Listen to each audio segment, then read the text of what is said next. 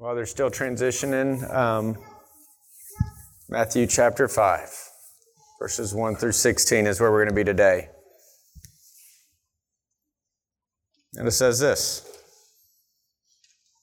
in Matthew 5, verses 1 through 16.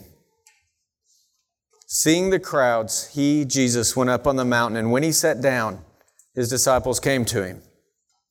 And he opened his mouth and taught them, saying, Blessed are the poor in spirit, for theirs is the kingdom of heaven. Blessed are those who mourn, for they shall be comforted. Blessed are the meek, for they shall inherit the earth. Blessed are those who hunger and thirst for righteousness, for they shall be satisfied. Blessed are the merciful, for they shall receive mercy. Blessed are the pure in heart, for they shall see God. Blessed are the peacemakers, for they shall be called sons of God.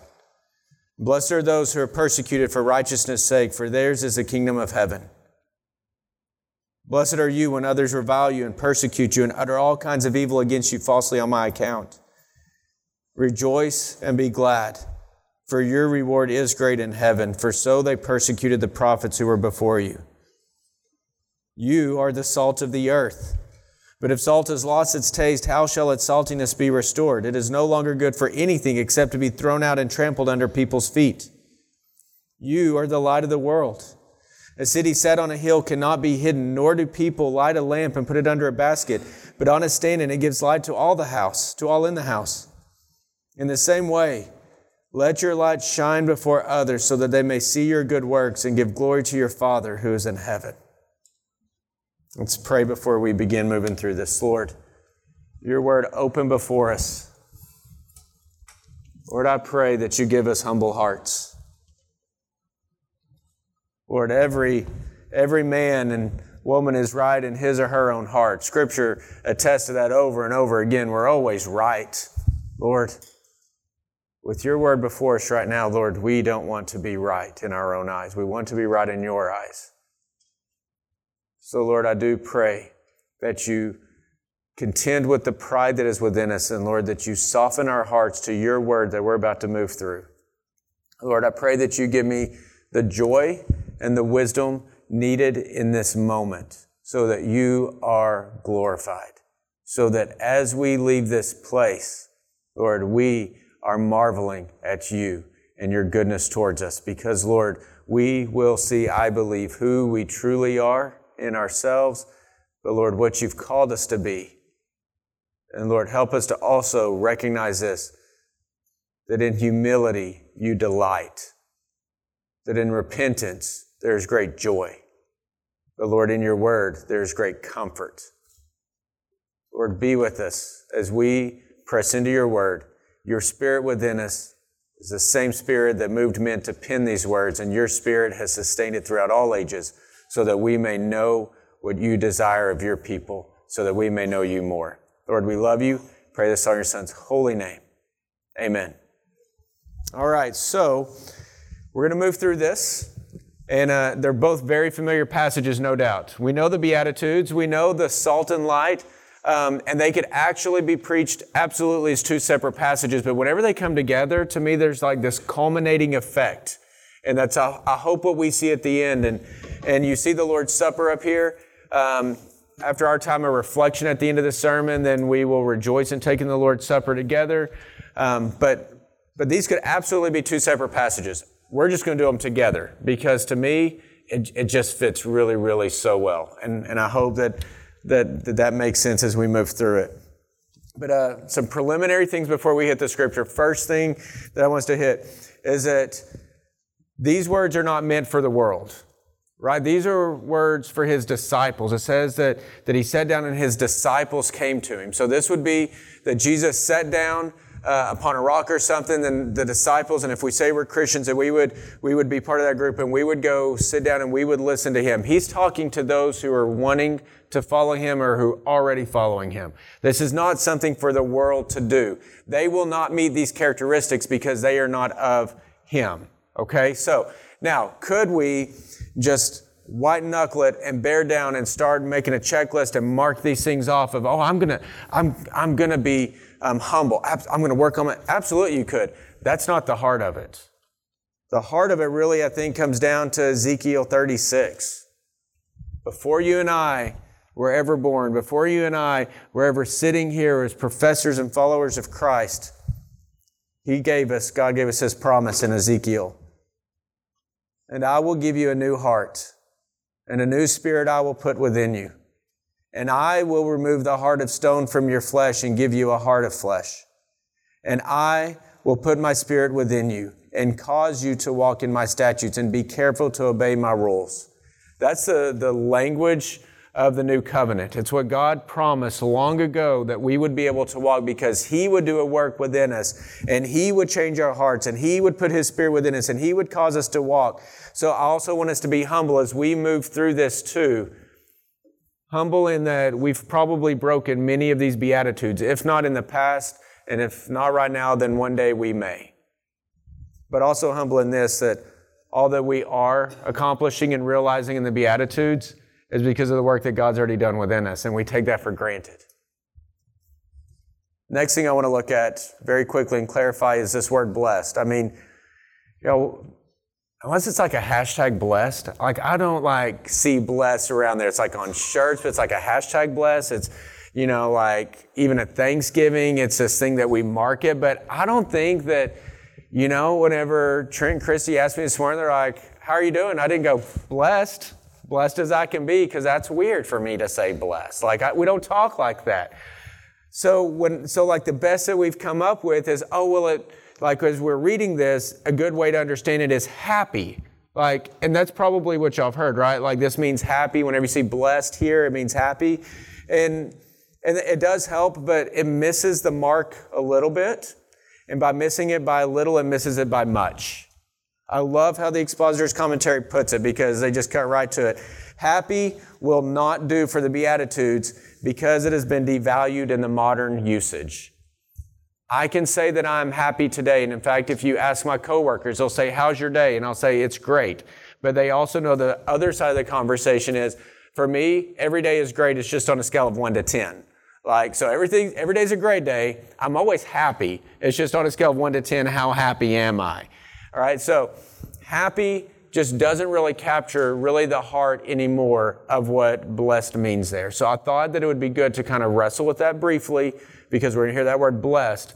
But for me, whenever we really grab this, it really does deepen our appreciation of what's going on here. So with that said, the word that we that's blessed, that we translate blessed, is actually makarios. It's a Greek word, makarios, and it has two other words that kind of feed the meaning, but makarios is the word that we translate into happy, and I'm not going to give you the other two, what they call cognates, the other two words that have similar meanings. I'm just going to kind of break it down into what do we need right now, and so it kind of comes down to this. The word blessed, makarios, describes a person, this is my definition, my Arkansan, translating it down into, it describes a person who is singularly favored by God and therefore is in some sense happy. If we look at makarios as it's used and we understand the correlation between the other Hebrew words, whenever it talked about the happiness or the blessedness of someone in the Old Testament, that it came down because they were favored by God. Right? So as we look at Psalm 119, blessed is the one, or Psalm 1, blessed is the man. Happy is the man, yes, because he's favored by God. It's not just he's happy, it's not this fickle happiness, it's not this emotion, it's a state of being. Does that make sense? So it describes a person who is singularly, favored by God, and therefore is in some sense happy.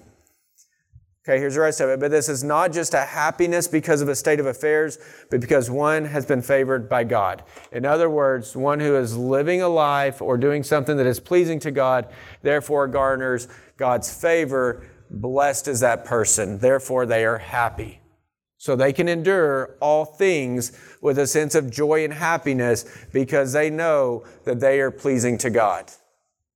You need to understand that because of Christ's work on the cross and His Spirit within us, blessed are you, Cross Life.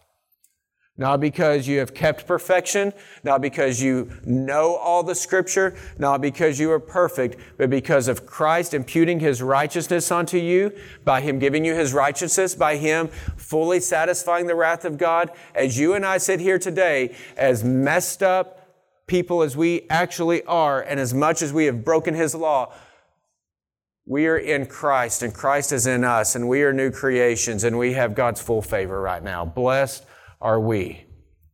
Like, that's just something to hold on to.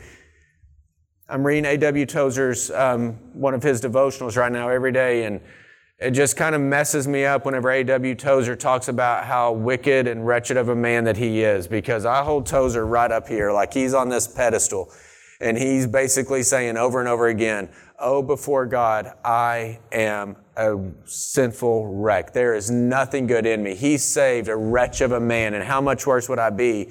And I'm like, you're Tozer. You wouldn't be anywhere. Like, you're just like, but, you know, the godliest people that we know, if you listen to them, they know and acknowledge their own sinfulness, and they delight in God and His grace. That's where I want us to rest. Like, blessed are we because of who we are in Him. So then it sounds like this. If we understand blessed and we think of it biblically, then it sounds more like this. Happy because he is favored by God is the one who's poor in spirit. I'm not going to do that every time today. Just want you to get the idea. Happy because he is favored by God is the merciful. Happy because he is favored by God is the peacemaker. Happy because he's favored by God is the one who is persecuted. So that's a lot of it. I'm going to go a little bit further with the word. Goes on, it says, the Greek makarios describes a state not of inner feeling on the part of those to whom it is applied, but of blessedness from an ideal point of view in the judgment of others. So there's the makarios. So the first part is we're happy because we are favored by God.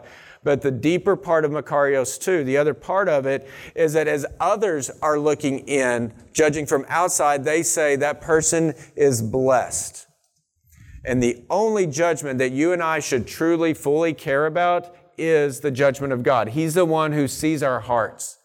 No matter how much we justify our sin, no matter how much we try to pacify and make ourselves comfortable in sin, He sees the heart. We know our heart, and to defend. There's a quote, I love it. A sin defended is a sin twice committed. Because it's not against one another that we sin fully. It's against God and God alone. And so, He being the judge that we truly care about, He sees our heart, and there is makarios. We are blessed. We find our favor in Him. I also want to make just a side note. If you really read Scripture, we should absolutely, as believers, care about the judgment of others. All throughout Proverbs, it talks about the blessing of having a good name. How a good name should be esteemed, how we should care about our reputation before others. We're going to see that at the end here, that we being the salt and we being the light, we should be radiating. We should, others are going to be looking at us. We should welcome that in our lives. It's an intimidating thing to know that that a lost world is looking on us, and that we bear that opportunity to be the salt and the light, and yet it's what we're called to. And I'm just going to contend from the very beginning, and as we get ready to push into this, we've made it way too hard in trying to be the salt and the light. The point and the thrust of all this is that as we are being these things in the Beatitudes, then we are naturally going to be the salt and the light. It's not separate things I got to go be the salt in this way, I've got to go be the light in this way. No, I think that as we are being these things that the Beatitudes clarify for us, that we will naturally be the salt and the light. We tend to focus on what do we need to do, salt and light, instead of who we are. And as we realize who we are, then we will be these things. So that's kind of the thrust of all of that. That's a culminating point. Okay, so blessed in this context is not how we feel, is what I'm trying to get to. It's who we are. We are blessed because our God has given His favor to us. That's who we are. Okay, just to balance it out with a New Testament understanding too, that sounds different, but you also will if you think through the Beatitudes, in Galatians, Paul said, but the fruit of the Spirit, those who have the Spirit within them, the fruit of the Spirit is this: love, joy, peace, patience, kindness, goodness, faithfulness, gentleness, self-control. Against such there's no law. That fruit, like we identify them as like these separate things. So it's one fruit of the Spirit. And as that is working within us, then these things are, as the Spirit's working within us, these things are becoming a reality, and the Beatitudes are an expression of those. I love what Martin Lloyd-Jones said, just in general. Y'all hear this? He said, Jesus must have control not only in the big things, but in the little things also. Not only over what we do, but how we do it. We must submit to Him and His way as He has been pleased to reveal it in the Bible. And if what we do does not conform to this pattern, it is an assertion of our will. It is disobedience, and it is repellent as the sin of witchcraft. One last thing to consider before we do this text. I want us to humbly consider these words that we're about to read as we allow them to work within us. Consider how radically different the following words are for us compared to our modern Christianity. Jesus begins His public ministry. He delivers His sermons, and He, the Lord Jesus Christ Himself, says, this is the pattern of the life of the people who will follow me. And how radically different is the Sermon on the Mount from modern Christianity. Like, we spend so much energy making our sins comfortable, rationalizing words and actions that we know are wrong. And so we do not honor Him. We celebrate victories that are not our own. They were actually His, but we celebrate them as our own. In other words, we carry a pride that He hates, and we spurn the humility that He desires. We spend our time in pulpits talking about like self-help, self-encouragement, philosophy, and we're not getting into His Word. Like, these are the words of our Lord, and they are radically different than, I believe, what the state of modern Christianity actually looks like. If we would just be humble enough to stop and realize this. All right, here we go. The Beatitudes. As we pause, brothers and sisters, and hear what He says, I just want us to understand the verses so they can work within us. It says, and He opened His mouth, Jesus, God in the flesh, opened His mouth, and He taught them, saying, blessed are the poor in spirit, for theirs is the kingdom of heaven. Y'all, the poor in spirit are those who see their spiritual bankruptcy. They are the humble. They know that they bring nothing before God. I'm going to kind of break it down into modern thought, so that we understand.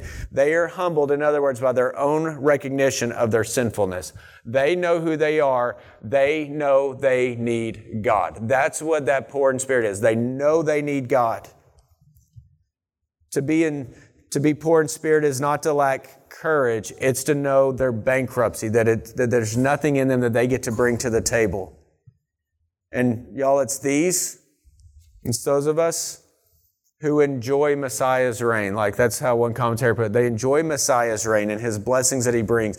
We joyfully accept that He rules all things. So blessed are those who are poor in spirit, who know that they need God. So, Cross Life, how is the poorness of your spirit before a holy God? Oh, I have so many words I could say. Just going to kind of skip over those and just go down to that. How is the poorness of your spirit before a holy God? Because He said, blessed is that one. I love the promise. For theirs is the kingdom of God. We're going to do this at the end, but you're going to see the first beatitude and the last beatitude have present blessing. Everything else, by the way, you're going to see this, for they shall.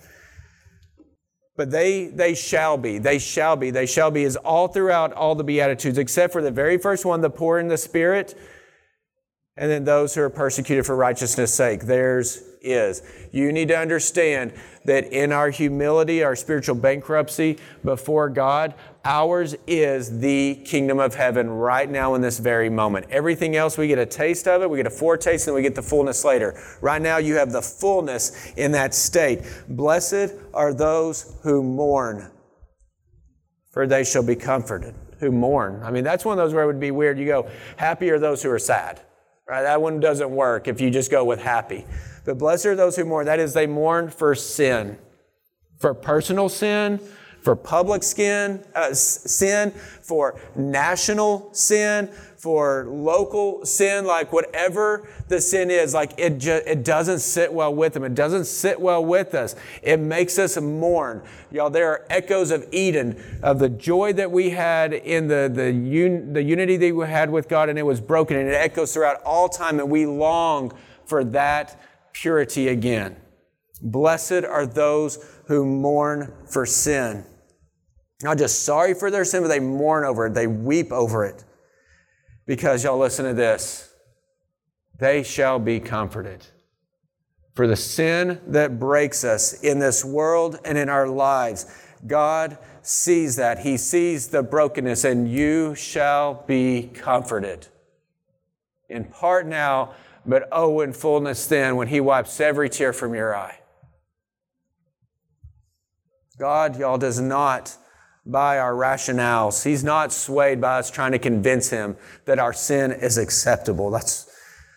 We deceive ourselves. We dishonor His majesty. We cannot be okay with that. So we mourn, and we know that we mourn.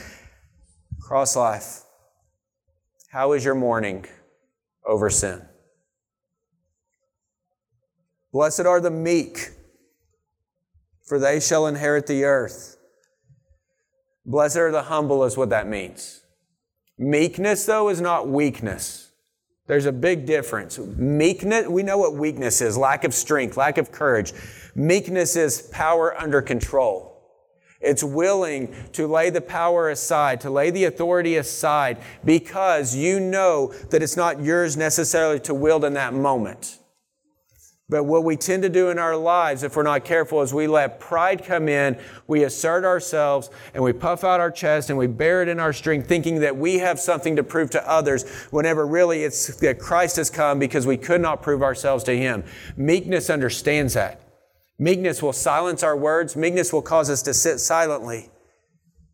Blessed are the humble. Best understood as power under control. Isaiah 57:15. I want you to hear this. Isaiah 57:15. For thus says the one who is high and lifted up, who inhabits in eternity, whose name is holy.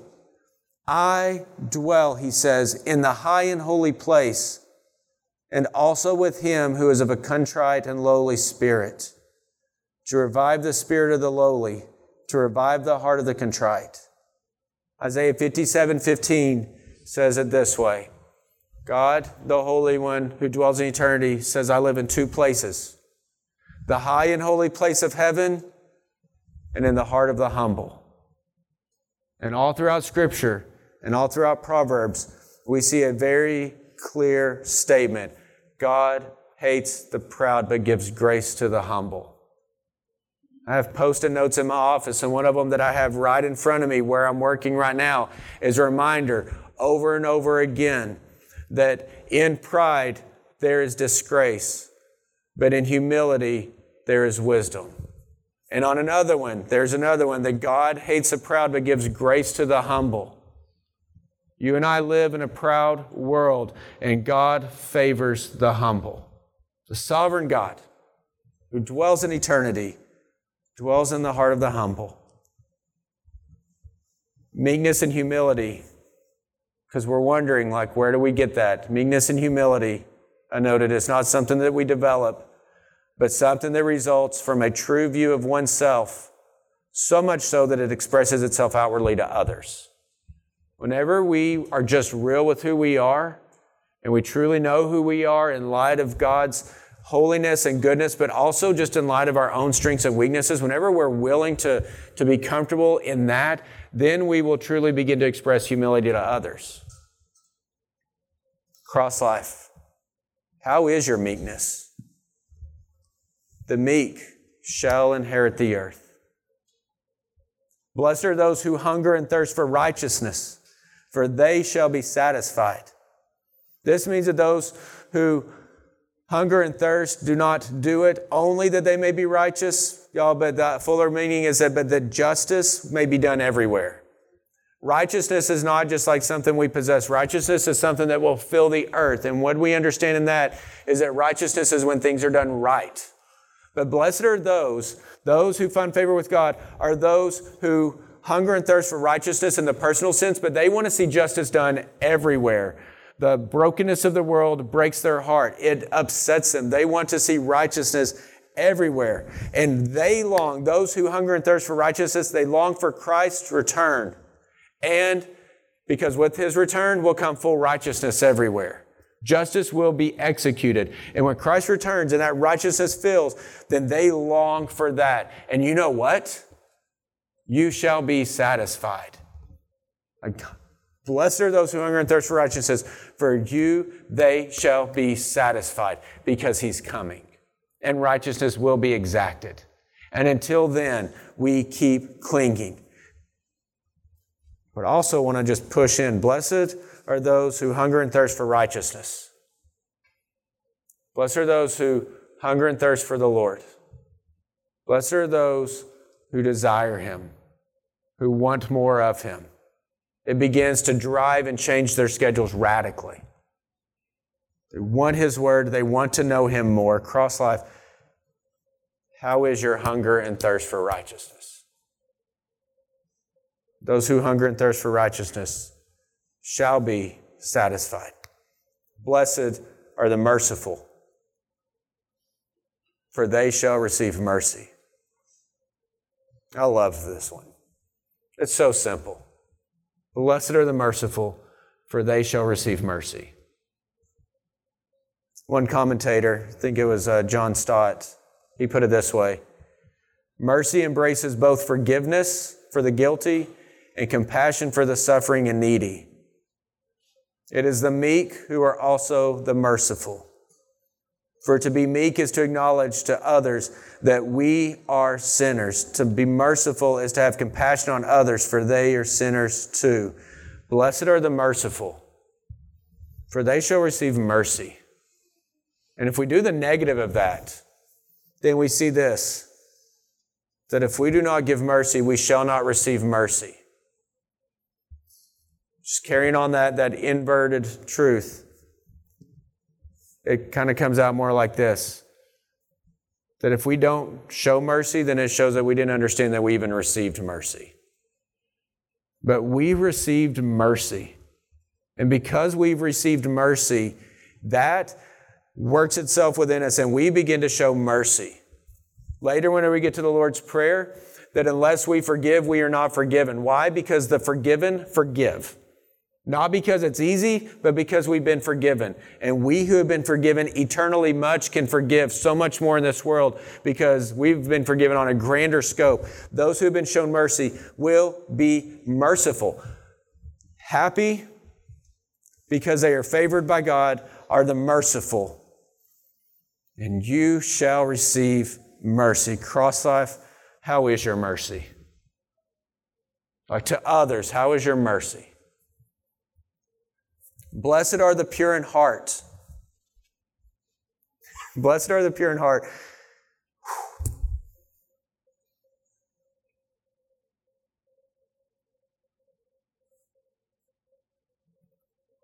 For they shall see God. The greatest hope I can give you is that you will see your God that you love and desire so much and who saved you.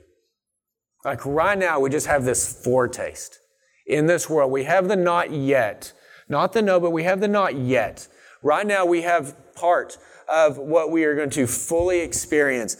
But blessed are the pure in heart. And what that means is that they have a single-mindedness. They are utterly sincere in their devotion to Christ. They are not hypocritical, in other words. They are in private who they are in public, and they are in public who they are in private. They are the same because their heart is pure and genuine. It doesn't mean that they are sinless. It means that they have a pure devotion. They are utterly sincere. They don't profess to love God and then deny Him by their actions, by their thoughts, or by their speech. They are pure in heart. One commentator said, the one who is single-minded in commitment to the kingdom and its righteousness will also be inwardly pure. Inward shame, deceit, and moral filth cannot coexist with sincere devotion to Christ. So, cross life. How is the purity of your heart? Because the pure in heart shall see God. Next one, blessed are the peacemakers, for they shall be called sons of God. Well, the peacemakers are those who make peace, not only uphold it. It doesn't say, blessed are the peaceful, blessed are the peacekeepers, but blessed are the peacemakers. Instead of delighting in division and bitterness and strife or some divide and conquer mentality, disciples of Jesus delight to make peace wherever possible. It's what we do. And those who undertake this work are regarded as sons of God. So, Cross Life, how is your peacemaking? Because the peacemakers are called sons of God. And then these last two blesseds are really one together. Blessed are those who are persecuted for righteousness' sake, for theirs is the kingdom of heaven. Blessed are you when others revile you and persecute you and utter all kinds of evil against you falsely on my account. Rejoice and be glad, for your reward is great in heaven. For so they persecuted the prophets who were before you. I don't know if you noticed, but it's the only extended beatitude, and probably for good reason. We probably needed that comfort. Probably need to know that as we live out a godly life, we will be persecuted, and that our God who is delivering these words says, I know they will persecute you. They're absolutely going to persecute you, and I need you to rejoice because they did this to all the prophets who ever came before you. Like, we need this reminder that when things get heavy on us because of our beliefs, that as we are persecuted, that God knew that, and it's what we're still called to. It's how we respond in our persecution, very likely, that will let us shine our light greater or be even greater salt for the earth. But you need to hear this, that God regards as blessed those who are persecuted for righteousness' sake, because theirs is the kingdom of heaven. Y'all, the world loves its sin. It loves its sin. It cherishes and delights in it. And those who love God love righteousness. We don't mix well, and we never will. So we can either hide it under a bushel, or we can do what we're meant to do and radiate that light. But as we radiate light, then we expose what is in darkness. And I kind of have it noted as this: a cornered animal will attack.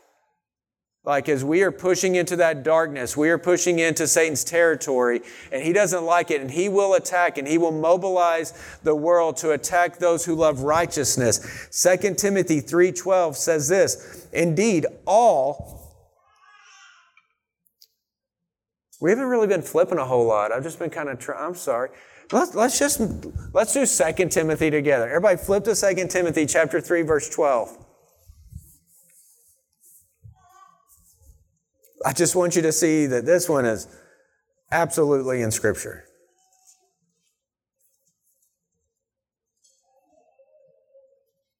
Second Timothy chapter 3, verse 12. Good scriptural truth for you, but so convicting. 2 Timothy chapter 3, verse 12 says, indeed, all who desire to live a godly life in Christ Jesus will be persecuted. You can do a whole sermon on that one right there. But Paul is just echoing there what Jesus told us in the Sermon on the Mount and what he told us in other discourses. The same truth is all throughout Scripture. Those who desire to live for God will be persecuted. It's just a truth of Scripture. Okay, go back all the way to Matthew chapter 5. And in verse 11, it says, blessed are you, I'm just doing this again, blessed are you when others revile you and persecute you and utter all kinds of evil against you falsely on my account. Rejoice and be glad, for your reward is great in heaven. For so they persecute the prophets who were before you. Kind of pulling this all back, but the world hates godliness because it exposes their wickedness. That's why we're persecuted. They are not believers. They're going to sin because that's what they delight in. They are not believers. They will not therefore love what believers believe. They will not honor what believers honor. The comfort that the world gives itself is called into question whenever we begin to live differently. And you know what the Beatitudes show us? Not like a checklist of what we need to do, but as the Spirit works within us, it shows us this is just who we are. Like if you've ever been persecuted because of your righteousness or your religious convictions, then blessed are you, because you're actually living them out. If in your humility you feel like the whole world is so much better and in this humility you need to understand that you're going to inherit so much more than this one moment of momentary exaltation, but you will inherit the earth. If you hunger and thirst for righteousness and you're like, this makes me totally weird to the rest of the world, and you're striving and you're changing your schedule and you're wanting to know His Word and you're investing in that and you're pouring into community and you're loving and delighting in the Lord, then you need to know that's going to be rewarded. We are different because we are different. He made us different. He put a whole new heart within us. He put a whole new spirit within us. And as we live this out, as we live out the Beatitudes, it will lead to persecution. I wonder why I'm not persecuted more. And it may very well be because I'm not living actually according to what Scripture says.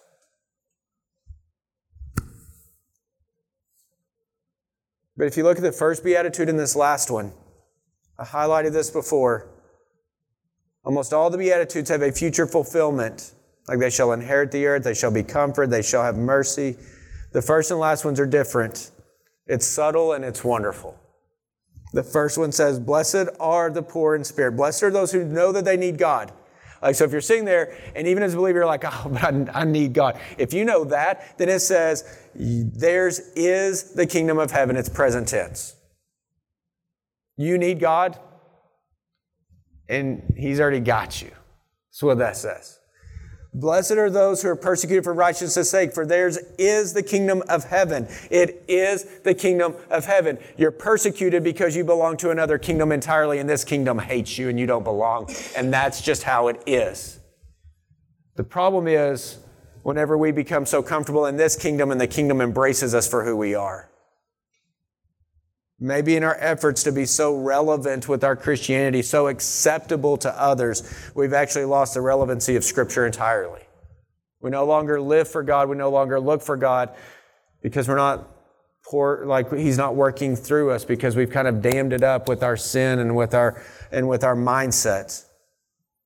Dr. Horn preached at Eastside several years ago. He was an interim pastor, and I wrote down one quote because it hit me in the gut. He says, do you know why we don't have the Holy Spirit these days? Because we don't want Him. And that stopped me. What is the result? I'm sorry, let me encapsulate that one as I've encapsulated all the other ones. Cross life. Have you been persecuted for righteousness' sake? You need to know that the persecuted possess the kingdom of heaven. And so the result of all of this, when we live out lives like this, poor in spirit as those who mourn, meek, those who hunger and thirst for righteousness, merciful, pure in heart, peacemakers, persecuted for righteousness' sake, what will the result be? As we live out these things which we are to be, Matthew 5:13-16 answers it. It says this, you are the salt of the earth. But if salt has lost its taste, how shall its saltiness be restored? It is no longer good for anything except to be thrown out and trampled under people's feet. You are the light of the world. A city on a hill cannot be hidden. Nor do people light a lamp and put it under a basket, but on a stand, and it gives light to all in the house. In the same way, let your light shine before others, so that they may see your good works and give glory to your Father who is in heaven. God's people, y'all, living as God desires, will be a unique people. I think that the salt and the light is a culmination of the Beatitudes.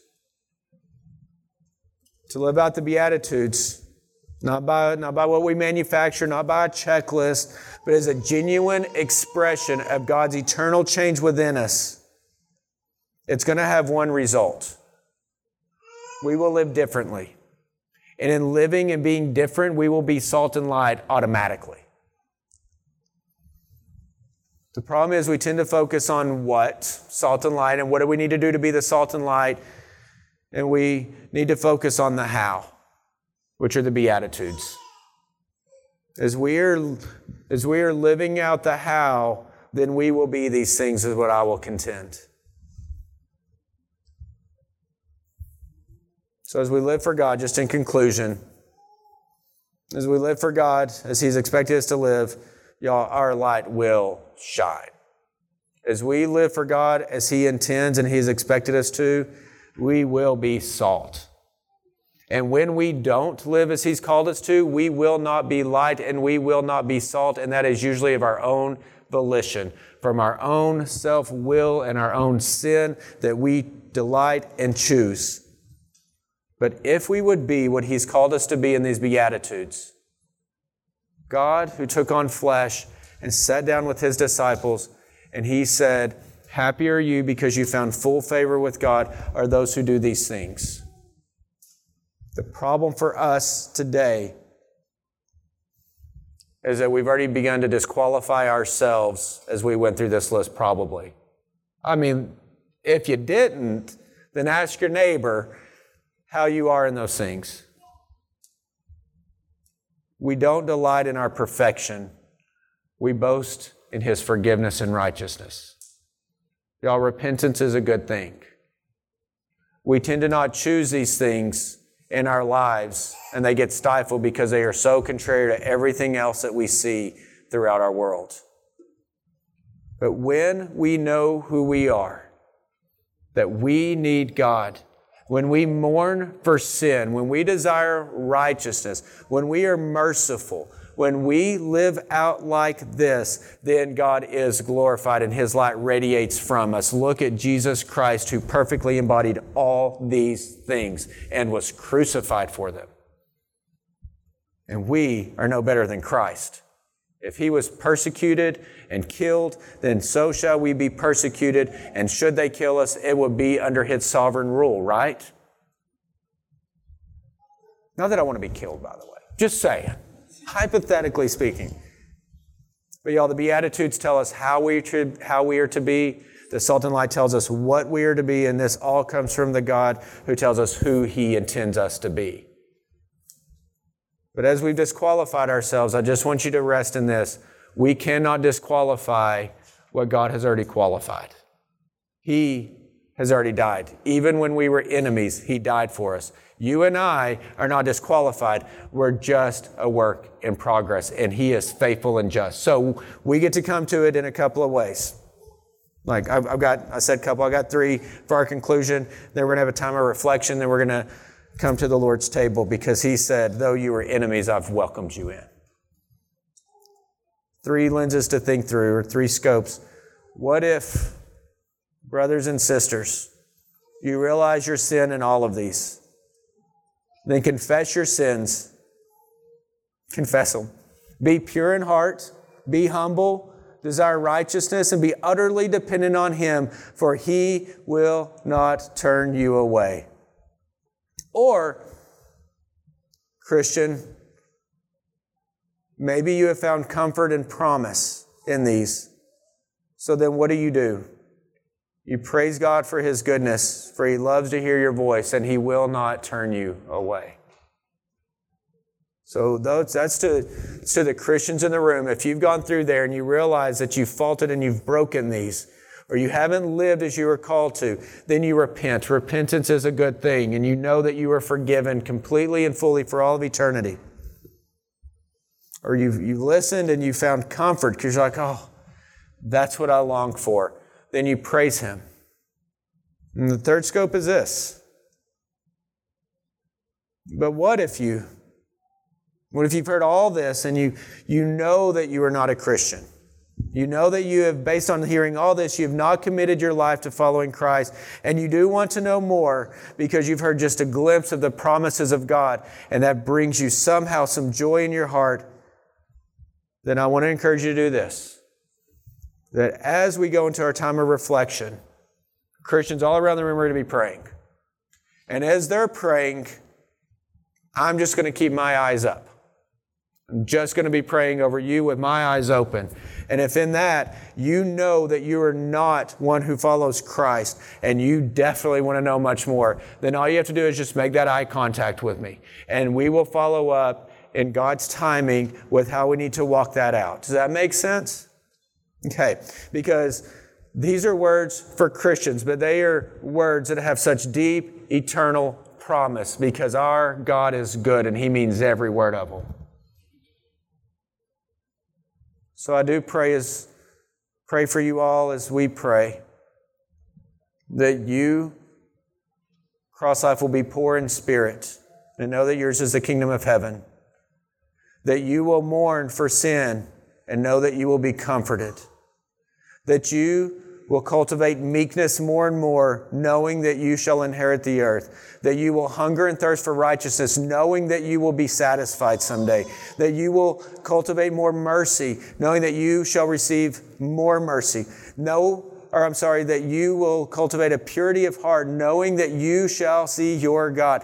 That you will grow as a peacemaker, for so shall we be called sons of God. I'm praying that you will someday, when persecuted for righteousness, boast in this, that yours is the kingdom of God, and that in all these things we shall be salt and light. That's why I'm going to be praying for you as you are praying. And then if you are listening in on all this and hearing all the wonderful grace and goodness of God, then all you have to do is just make eye contact with me.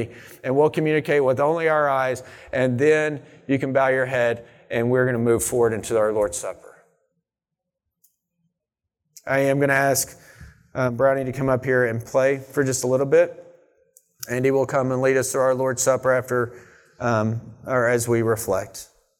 I'm going to say a prayer for you all as we start this time of prayer. Lord, show us. Lord, show me. May this be the heart of our prayer. Lord, show me how it is that you see me. That's what I want, Lord. I want to see me as you see me. And repent of those things which you are showing me and find comfort in those which you are showing me. Lord, show me my heart as you see it. And Lord, equip us to know you and to delight in you more and more. Amen.